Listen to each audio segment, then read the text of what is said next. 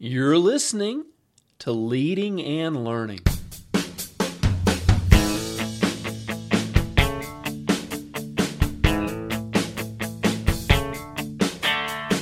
This is the place where we talk about practical leadership, theology, fitness, how to create winning habits, and so much more. My name's David Spell, and I'm a retired police officer, a pastor, a New Testament scholar, and a leadership coach. My goal on Leading and Learning is to help you live your best life. Thanks so much for joining us today.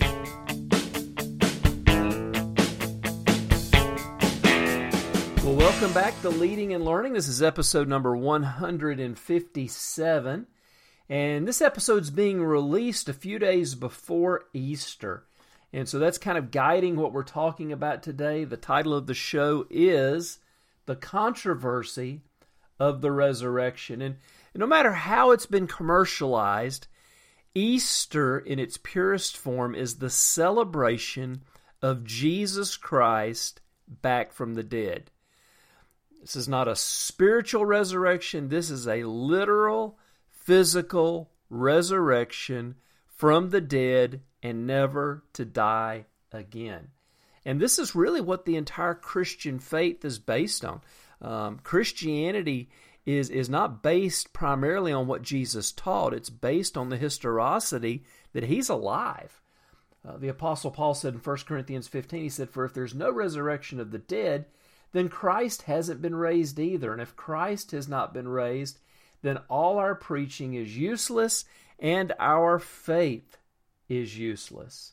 So what I want to do is I'm going to give you 4 arguments, 3 primary ones and then a secondary one, that skeptics or agnostics or atheists or people from other faiths use to argue against the resurrection. The first one is this: it's that the disciples stole Jesus' body, Jesus' dead body, out of the grave. And this one's actually found in Scripture. Matthew 28, verses 11 to 15. The first part of that chapter, verses 1 to 10, record the event of the resurrection.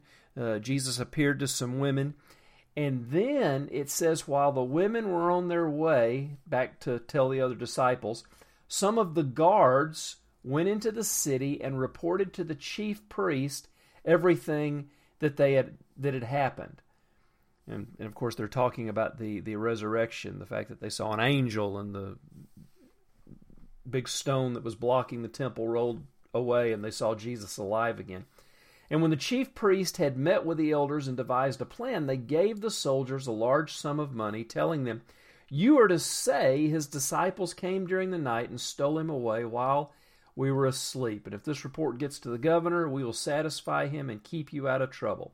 So the soldiers took the money and did as they were instructed. And this story has been widely circulated, and it's still widely circulated today. You know, this argument really takes a lot for granted. You know, the disciples, when you read about the disciples in the 4 Gospels, they don't strike you as SEAL Team 6 members. And remember, the tomb was guarded by a contingent of Roman soldiers.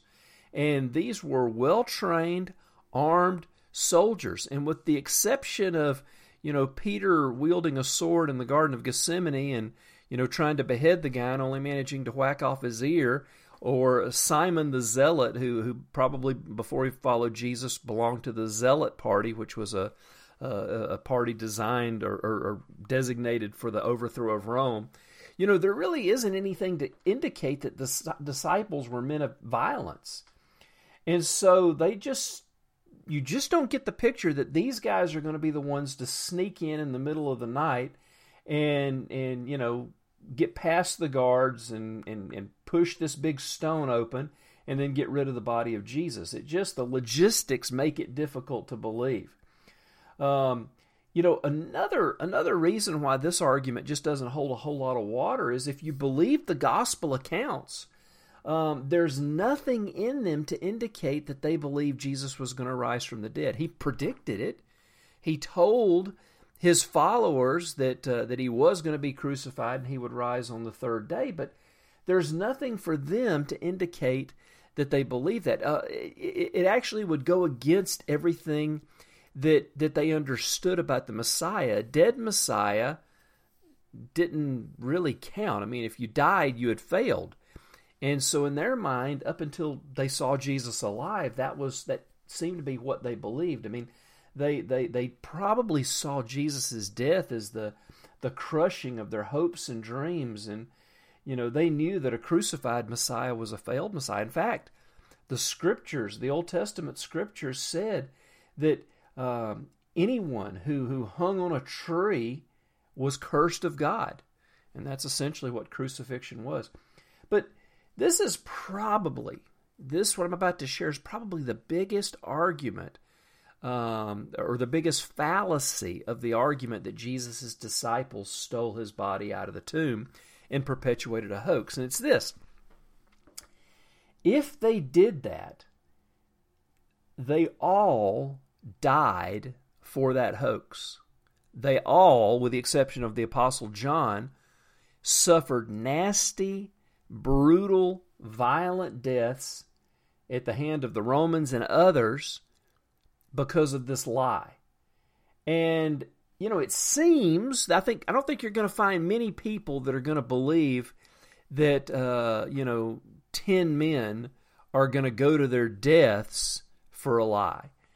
If it gets to that point, they're probably going to say, oh yeah, we were just kidding, and pull the body of Jesus out or tell where it's at. So the idea of the disciples perpetuating a hoax that's lasted for 2,000 years, but more importantly, being willing to die for that hoax just doesn't make a lot of sense. And it also goes against the grain of everything that Jesus and his followers stood for.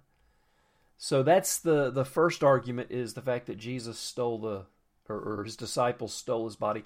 The second argument that people will often use against the crucifixion is that Jesus didn't really die on the cross. This has been called the swoon theory. Jesus just fainted from all he suffered, and then while he was in the cool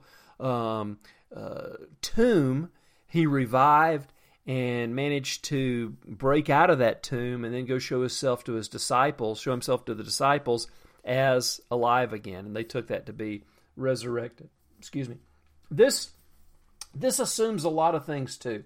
First of all, the Romans were really, really good at killing people. They were experts at it.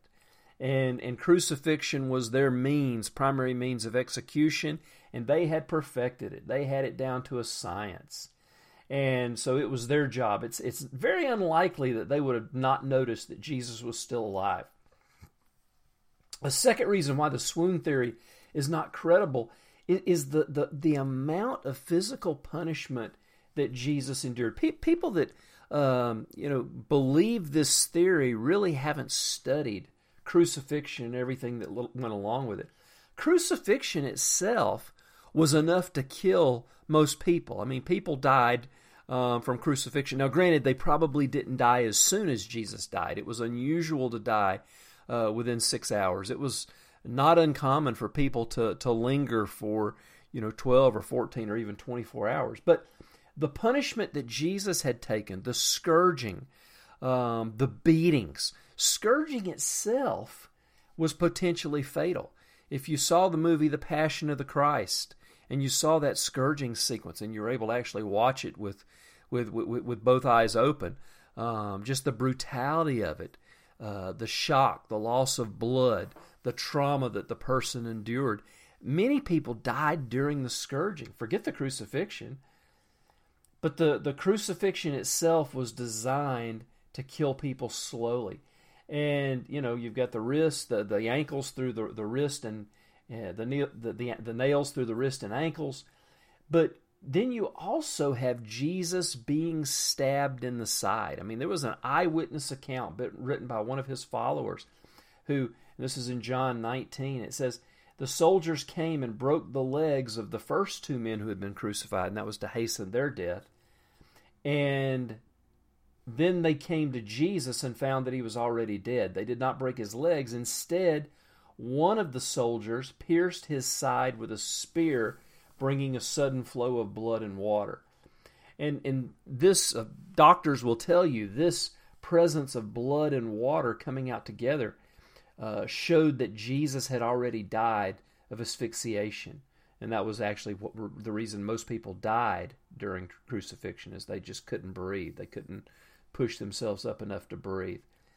So if by some chance Jesus had survived the first part of the crucifixion, he's not going to survive the spear in the side. So the fact is Jesus died. It's just too much to believe. It actually takes more faith to believe that he would be able to live through the crucifixion than it does to believe the resurrection. And then another reason that the swoon theory doesn't hold up under scrutiny is the fact that two men who loved and respected Jesus immensely, two religious leaders, Joseph of Arimathea and Nicodemus, took him down from the cross and went through the burial ceremony, wrapping his body up and preparing it for burial. These men would have checked Jesus' body carefully. They loved him. They cared for him. So the idea that Jesus somehow survived, and if he did, if just somehow, by some miracle, he survived the crucifixion, he survived the spear to the side, he survived being wrapped up in 75 pounds of burial spices, and then he was able to stand up on feet that have had nails through them, force this huge stone that may have weighed 150 pounds or more, 200 pounds or even more.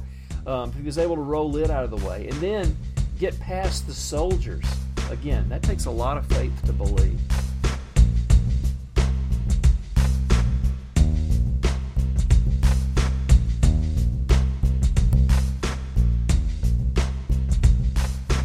Well, do not go away. We still have two more controversies about the resurrection.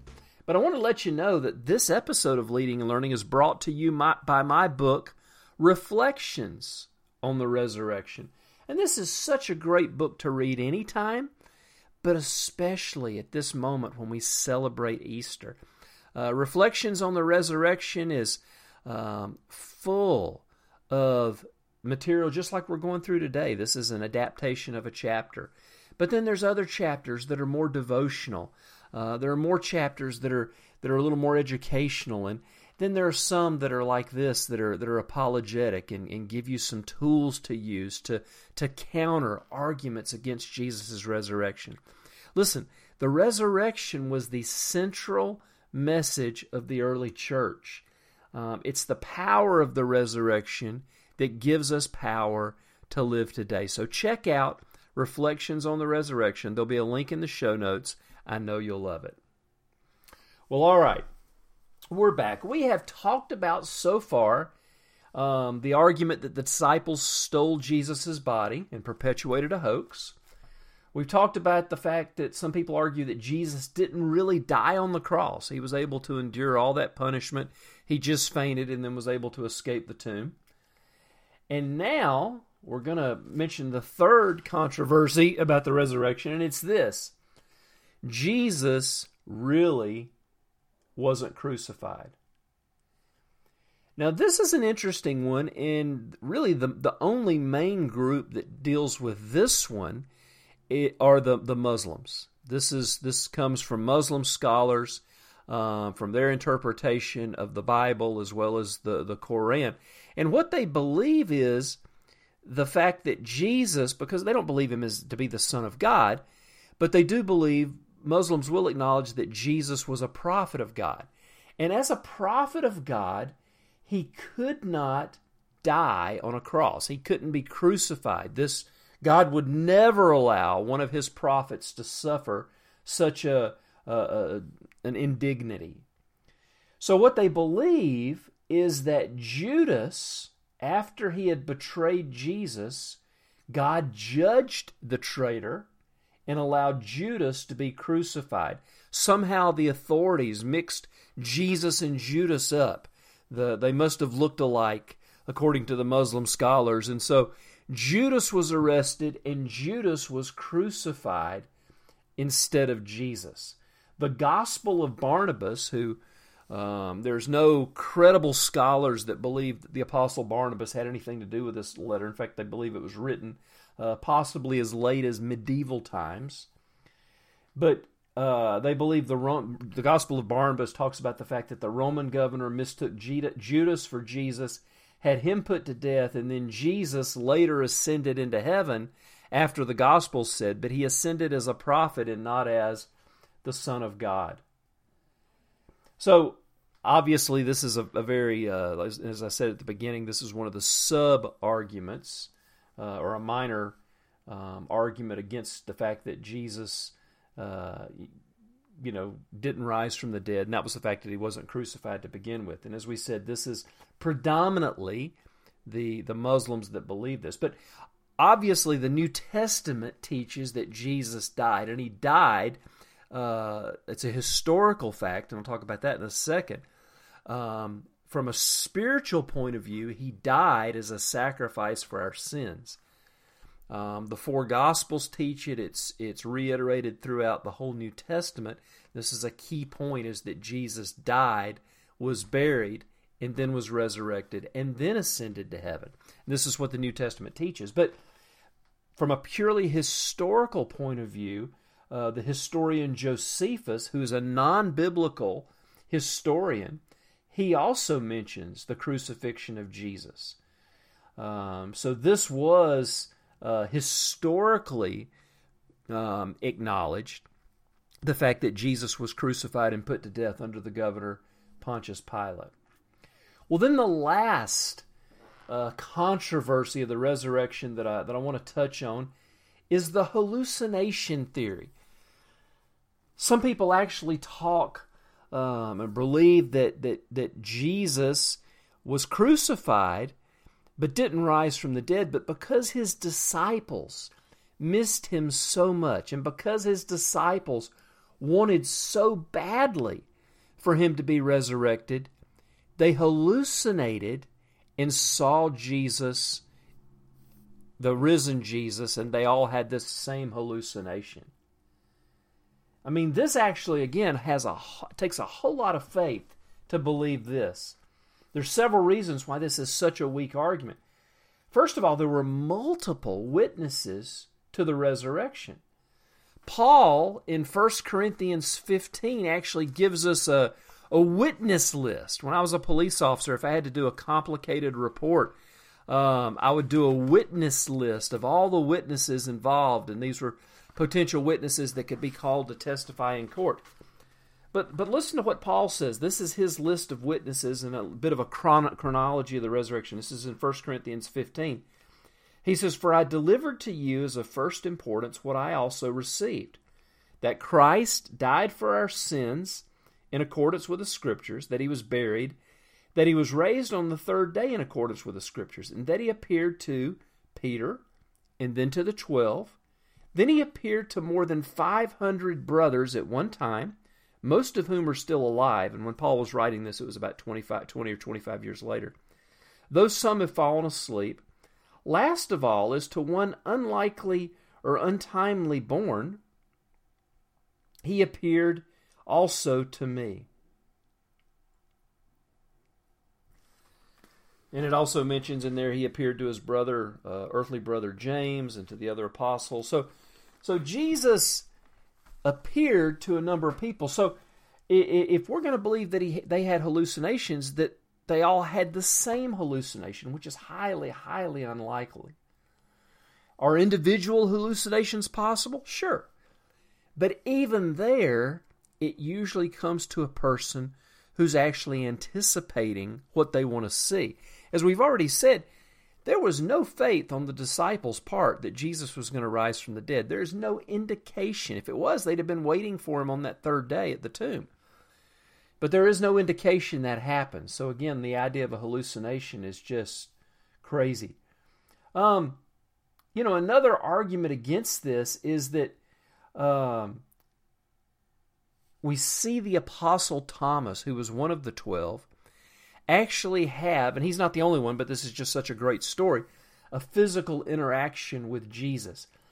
Thomas is the one who wasn't there the first time the disciples saw Jesus after he had been raised from the dead. And Thomas says, unless I see him and unless I put my hands, unless I see the nail marks in his hands and put my finger where the nails were and put my hand into his side, I will not believe. And then Jesus, when he showed up, he actually gave Thomas that privilege. He said, here, come Thomas, touch me. I'm physical. You can see. You got anything to eat? And Jesus sat down and had a meal with him. In fact, 2 or 3 times after the resurrection, we actually see Jesus enjoying a meal with his disciples. So we can talk about it another time what kind of body Jesus had. I mean, he could show up and disappear and then sit down and eat a meal. So it was a physical, Paul actually in 1 Corinthians 15 describes it as a physical, spiritual body. But another argument against the hallucination theory is, and this is probably the best, the hallucination theory was probably the most easy of all of them to refute. If Jesus was dead and his disciples had hallucinations that he was alive, all the authorities had to do was go open the tomb and drag his body out. That's all they had to do to disprove the hallucination theory. So again, it's not a very strong theory, but for whatever reason, it's gotten a lot of mileage and traction over the years. These are just some of these are the primary arguments. There probably are some others, but these are the main ones that argue against the resurrection of Jesus. And as we've seen, they're all weak. They're not really good arguments. It's tough to build a case on these arguments. And there have always been and always will be efforts to explain away the resurrection and to explain away all the miracles of God. However, when you take these arguments and put them under the magnifying glass of God's Word, in logic, they all tend to fall apart. Well, now it's your turn. I'd love to hear from you. What do you think about the controversies that I've shared about the resurrection? Can you think of any other arguments against the resurrection? There are several other great arguments for the resurrection, but these are the primary ones that go against it. And so these are the ones you may hear in a college classroom, you may hear over a lunch with a coworker, but at least now you've got some tools to use to discuss the fact that Jesus really did rise from the dead. Let me know what you think. Go to davidspell.com. Leave me a question or comment about today's post. I'd love to hear from you. While you're at davidspell.com, make sure you sign up to get my free newsletter. Just punch your email address there in the little box on the side. Check out my books page. I've got some great resources that I know you'd enjoy. And until next time, this is David Spell letting you know that He is risen.